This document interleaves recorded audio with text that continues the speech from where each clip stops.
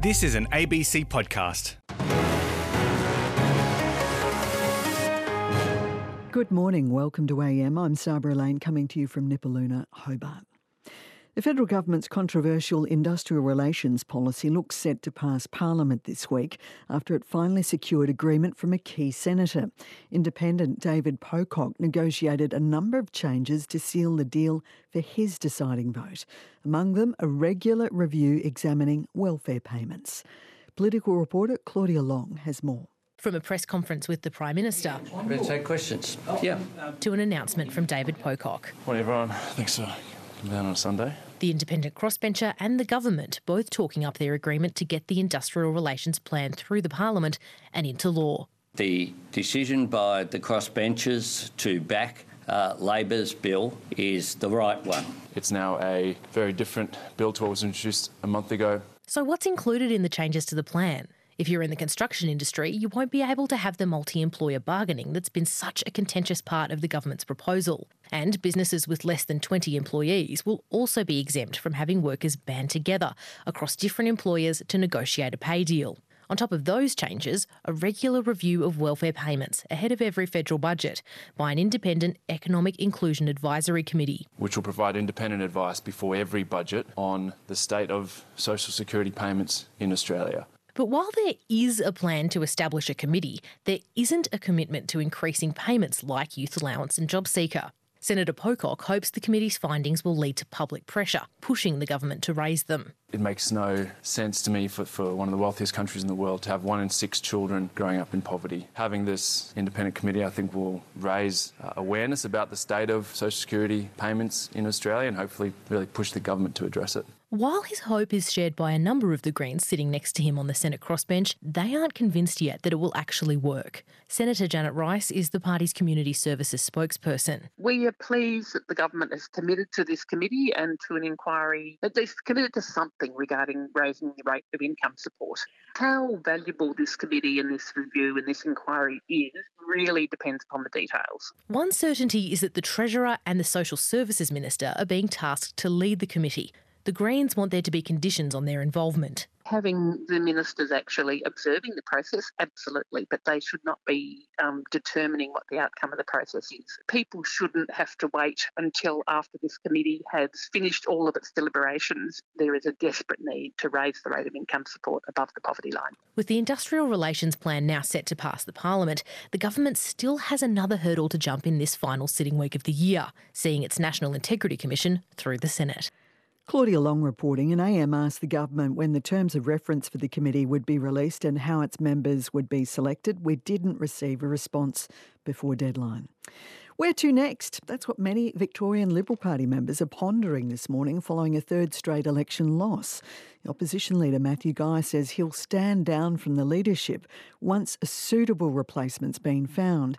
But some analysts say it'll take more than a new leader for the party to come back from the political wilderness. Oliver Gordon reports.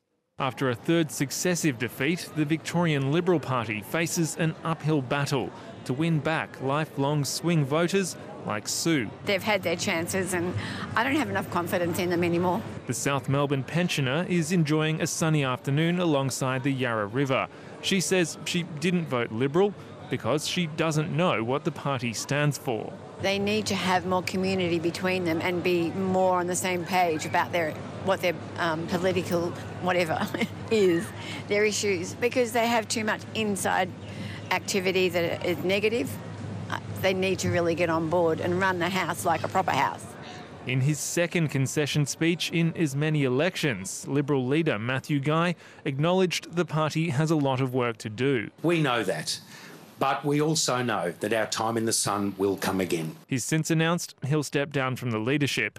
For former Victorian Liberal Party Deputy Director Tony Barry, a new leader will only go so far. The problem is from the newest branch member all the way through to the state executive, including the campaign professionals, and we need to fix it across the board. He says the party needs to work out who and what it represents. Get back to its core values, the shared values with the community, and they need to communicate those values through policies that represent those values. University of Melbourne politics professor Sarah Maddison says it could look to its New South Wales counterpart for inspiration. I think the New South Wales Liberal Party has, in lots of ways, seen a revival of those kind of core Liberal values and less of this flirtation with the extreme right. Many predicted the Andrews government would be punished for locking down parts of Victoria for long periods during the COVID-19 pandemic.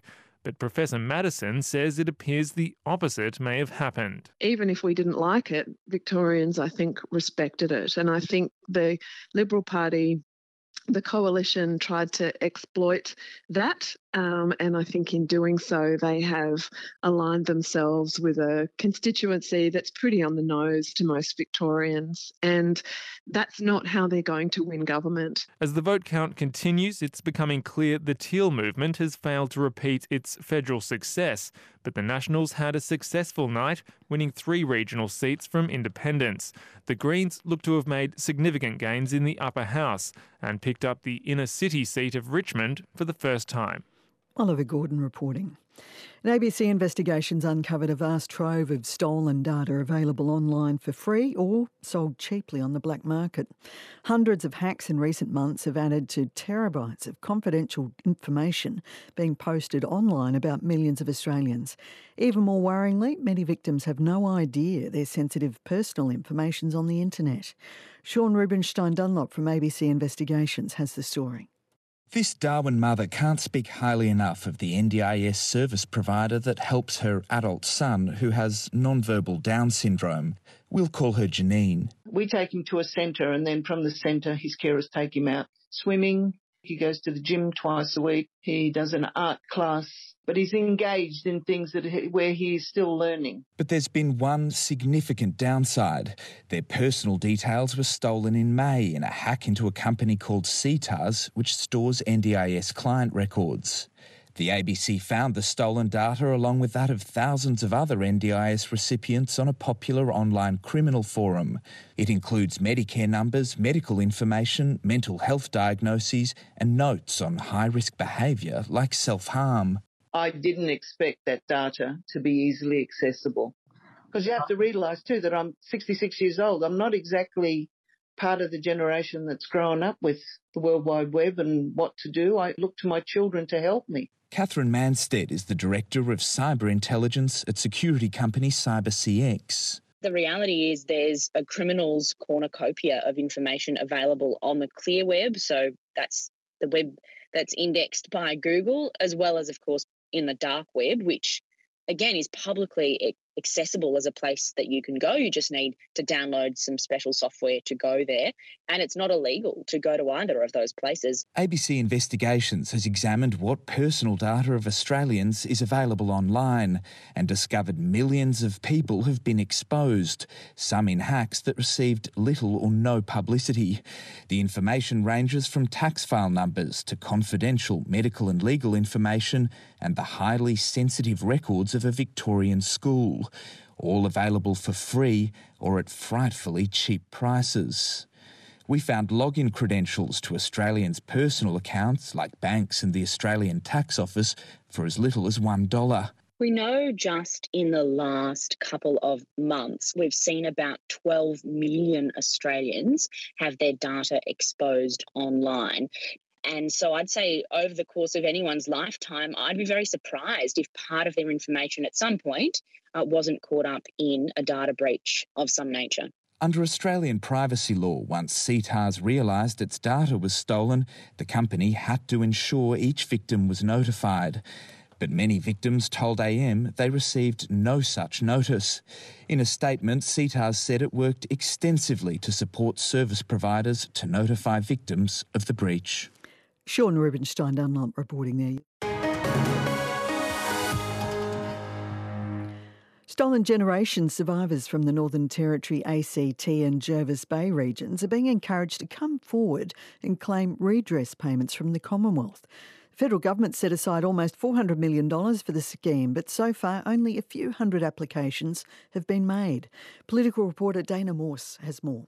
Even down a crackly phone line, you can hear the joy in Eileen Cummings' voice when she speaks about growing up on Minaroo Station in the heart of Arnhem Land. I had a wonderful childhood on the station. I was happy, healthy. Now almost 80, she recalls the day her life changed with absolute clarity. The day she was stolen from her mother and country. They asked me if I wanted to go for a ride in the truck, and I said yes, being a curious child. So I jumped on the back of the truck, and next minute they took me straight out of the community. No explanation to my mother. She was just 4 years old. Eileen and her cousins were taken to the Croker Island mission off the coast of the Northern Territory. And we got on the boat petrified because we'd never been on a boat before and we'd never seen the sea. It was 15 years before she reunited with her mother at Minaroo. Mum was so happy to see us all. But even then, when she saw me, I'd come back as a grown woman, but I could see that she was crying. She kept saying to me, "I'm glad you brought my grandchildren back to see me." Eileen has been a champion for survivors of the stolen generations, leading the Northern Territory Stolen Generations Corporation and acting as the lead claimant for a class action that saw landmark payments from the federal government to survivors. The class action has wound up, but survivors are still eligible for redress payments from the federal government. Northern Territory Senator Malarndirri McCarthy is in charge of administering the scheme. Our government must reach out to First Nations people in the redress scheme in a manner that is sincere, but in a manner that also enables them to have hope going forward. $378 million has been set aside for the program, enough for thousands of applicants to receive a $75,000 redress payment, a $7,000 healing assistance payment, and a personal acknowledgement from a senior government person. But so far, only a few hundred people have come forward to make a claim. We certainly need to see more applications come through. It does take time, and there is no rush. We want people to do this when they're ready.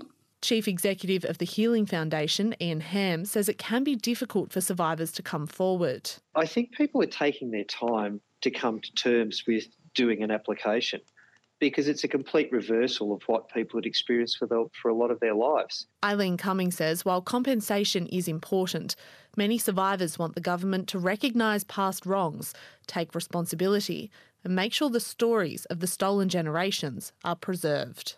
Even though it was a hard and terrible thing to happen, I think we need to record and tell the world what actually happened to the children of the stolen generation. Eileen Cummings, a member of the Stolen Generations, ending that report from Dana Morse.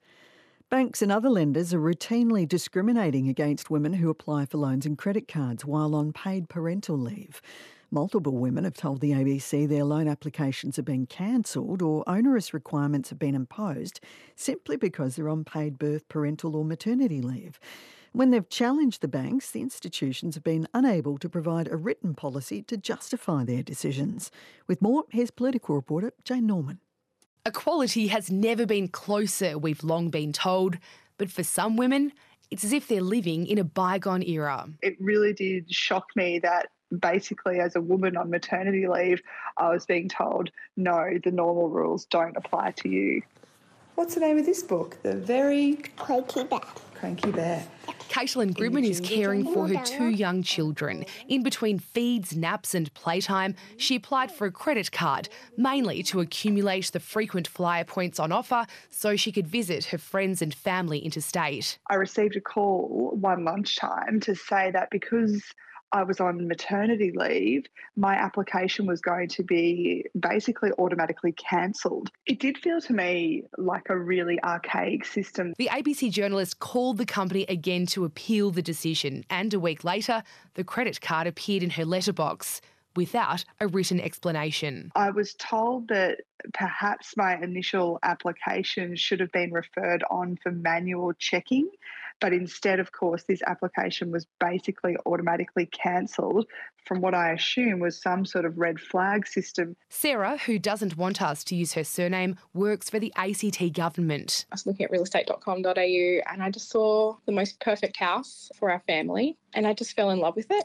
And before I even knew it, my partner's parents had arranged a bank interview. Days out from the auction, Sarah and her partner arrived at their meeting with the home loan manager. He looked at my payslip and he saw that it said birth leave next to the salary amount, and he said that there was a problem, and he explained that loan approvers wouldn't approve the loan. And when I asked why, he said that many women choose not to return to full-time work after maternity leave. Sarah had tragically lost her second baby and was seeing out her 18 weeks of paid leave before returning to work. It was at that time that I told him that I'd lost the baby, so I would definitely be returning to work full-time. And what was his response? He said that I could get a letter from my employer stating that I would return to work full-time. I immediately told him that I thought it was discriminatory. Banks have strict responsible lending obligations and have to assess a customer's ability to repay any loan they're seeking.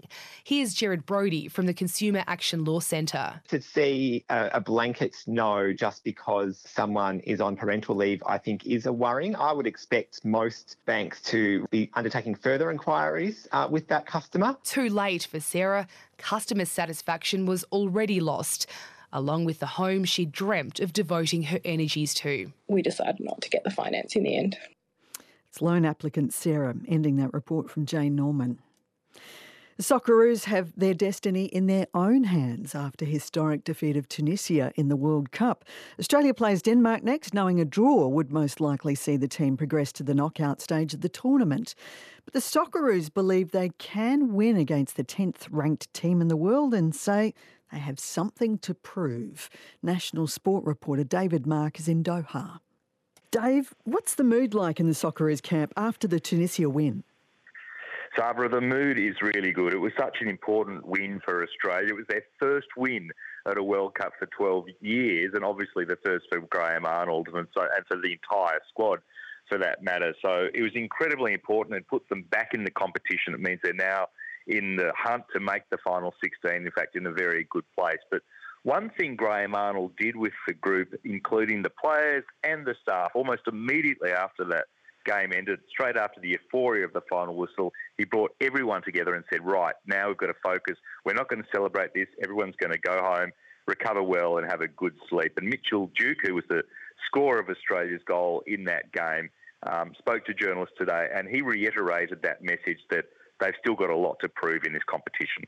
We haven't achieved anything yet. We're obviously not out of the group. It was amazing to get that result and get that third win in a World Cup for Australia, but we're not happy and satisfied with that. We want more, and we do believe that we can get out of the group and we can get a result against Denmark, and that's our main objective now. It was great to have that reaction from the France match. It was a good learning curve, and we took that into the game against Tunisia, and now we need to make sure we better that against Denmark if we're going to be a chance. So, Dave, what is the equation for the Socceroos to make the knockout stage? Sabra, it's pretty simple. They have to win against Denmark. If they win, they're guaranteed. Now, that's not going to be easy. Denmark are a very good team, 10th best team in the world on current world rankings with a squad full of world-class players, but the Australians have got great belief. They've also got the advantage of having 3 points on the board, whereas Denmark's only got 1. So a draw should be enough. The only fly in the ointment is that France is playing Tunisia at the same time as Australia is playing Denmark. If Tunisia was to cause a major upset and beat France, they would then go ahead of Australia on goal difference because of Australia's big 4-1 loss to France in the first game. So the best option for Australia is to win. Obviously, Denmark is going to go out for a win too, and they'll be throwing everything at it, so it should be an intriguing game. But the fallback is a draw should probably be enough. Well, there have been a number of upsets now. Does that work in the Socceroos' favour? Well, look, it's really been an interesting World Cup. You're right, there's been quite a few upsets and there were more today. Belgium, the second-ranked team in the world, went down today to Morocco 2-0. And then Japan, after they'd beaten Germany just a few days ago, lost to Costa Rica. And Costa Rica had been slammed by Spain 7-0 in the first game. So there's upsets all over the place. I think the Socceroos, though, will just say, look, we have to play at our very best. And what they've got in their advantage is that they are an incredibly united and very strong team. They talk about the brotherhood, they talk about the family. So that's in their favour against the class of Denmark. But it's a game of soccer, and who knows what can happen. ABC sport reporter David Mark, and that's AM for today. Thanks for your company. I'm Sabra Lane. Hi, I'm Sam Hawley, host of the ABC News Daily podcast. Since winning the election in May, Anthony Albanese has delivered a very different approach to governing than we saw from his predecessor, Scott Morrison. Today, as the last scheduled sitting week for the year gets underway, 7:30's chief political correspondent, Laura Tingle, on what the Labor government's been up to. Look for the ABC News Daily podcast on the ABC Listen app. You've been listening to an ABC podcast. Discover more great ABC podcasts, live radio and exclusives on the ABC Listen app.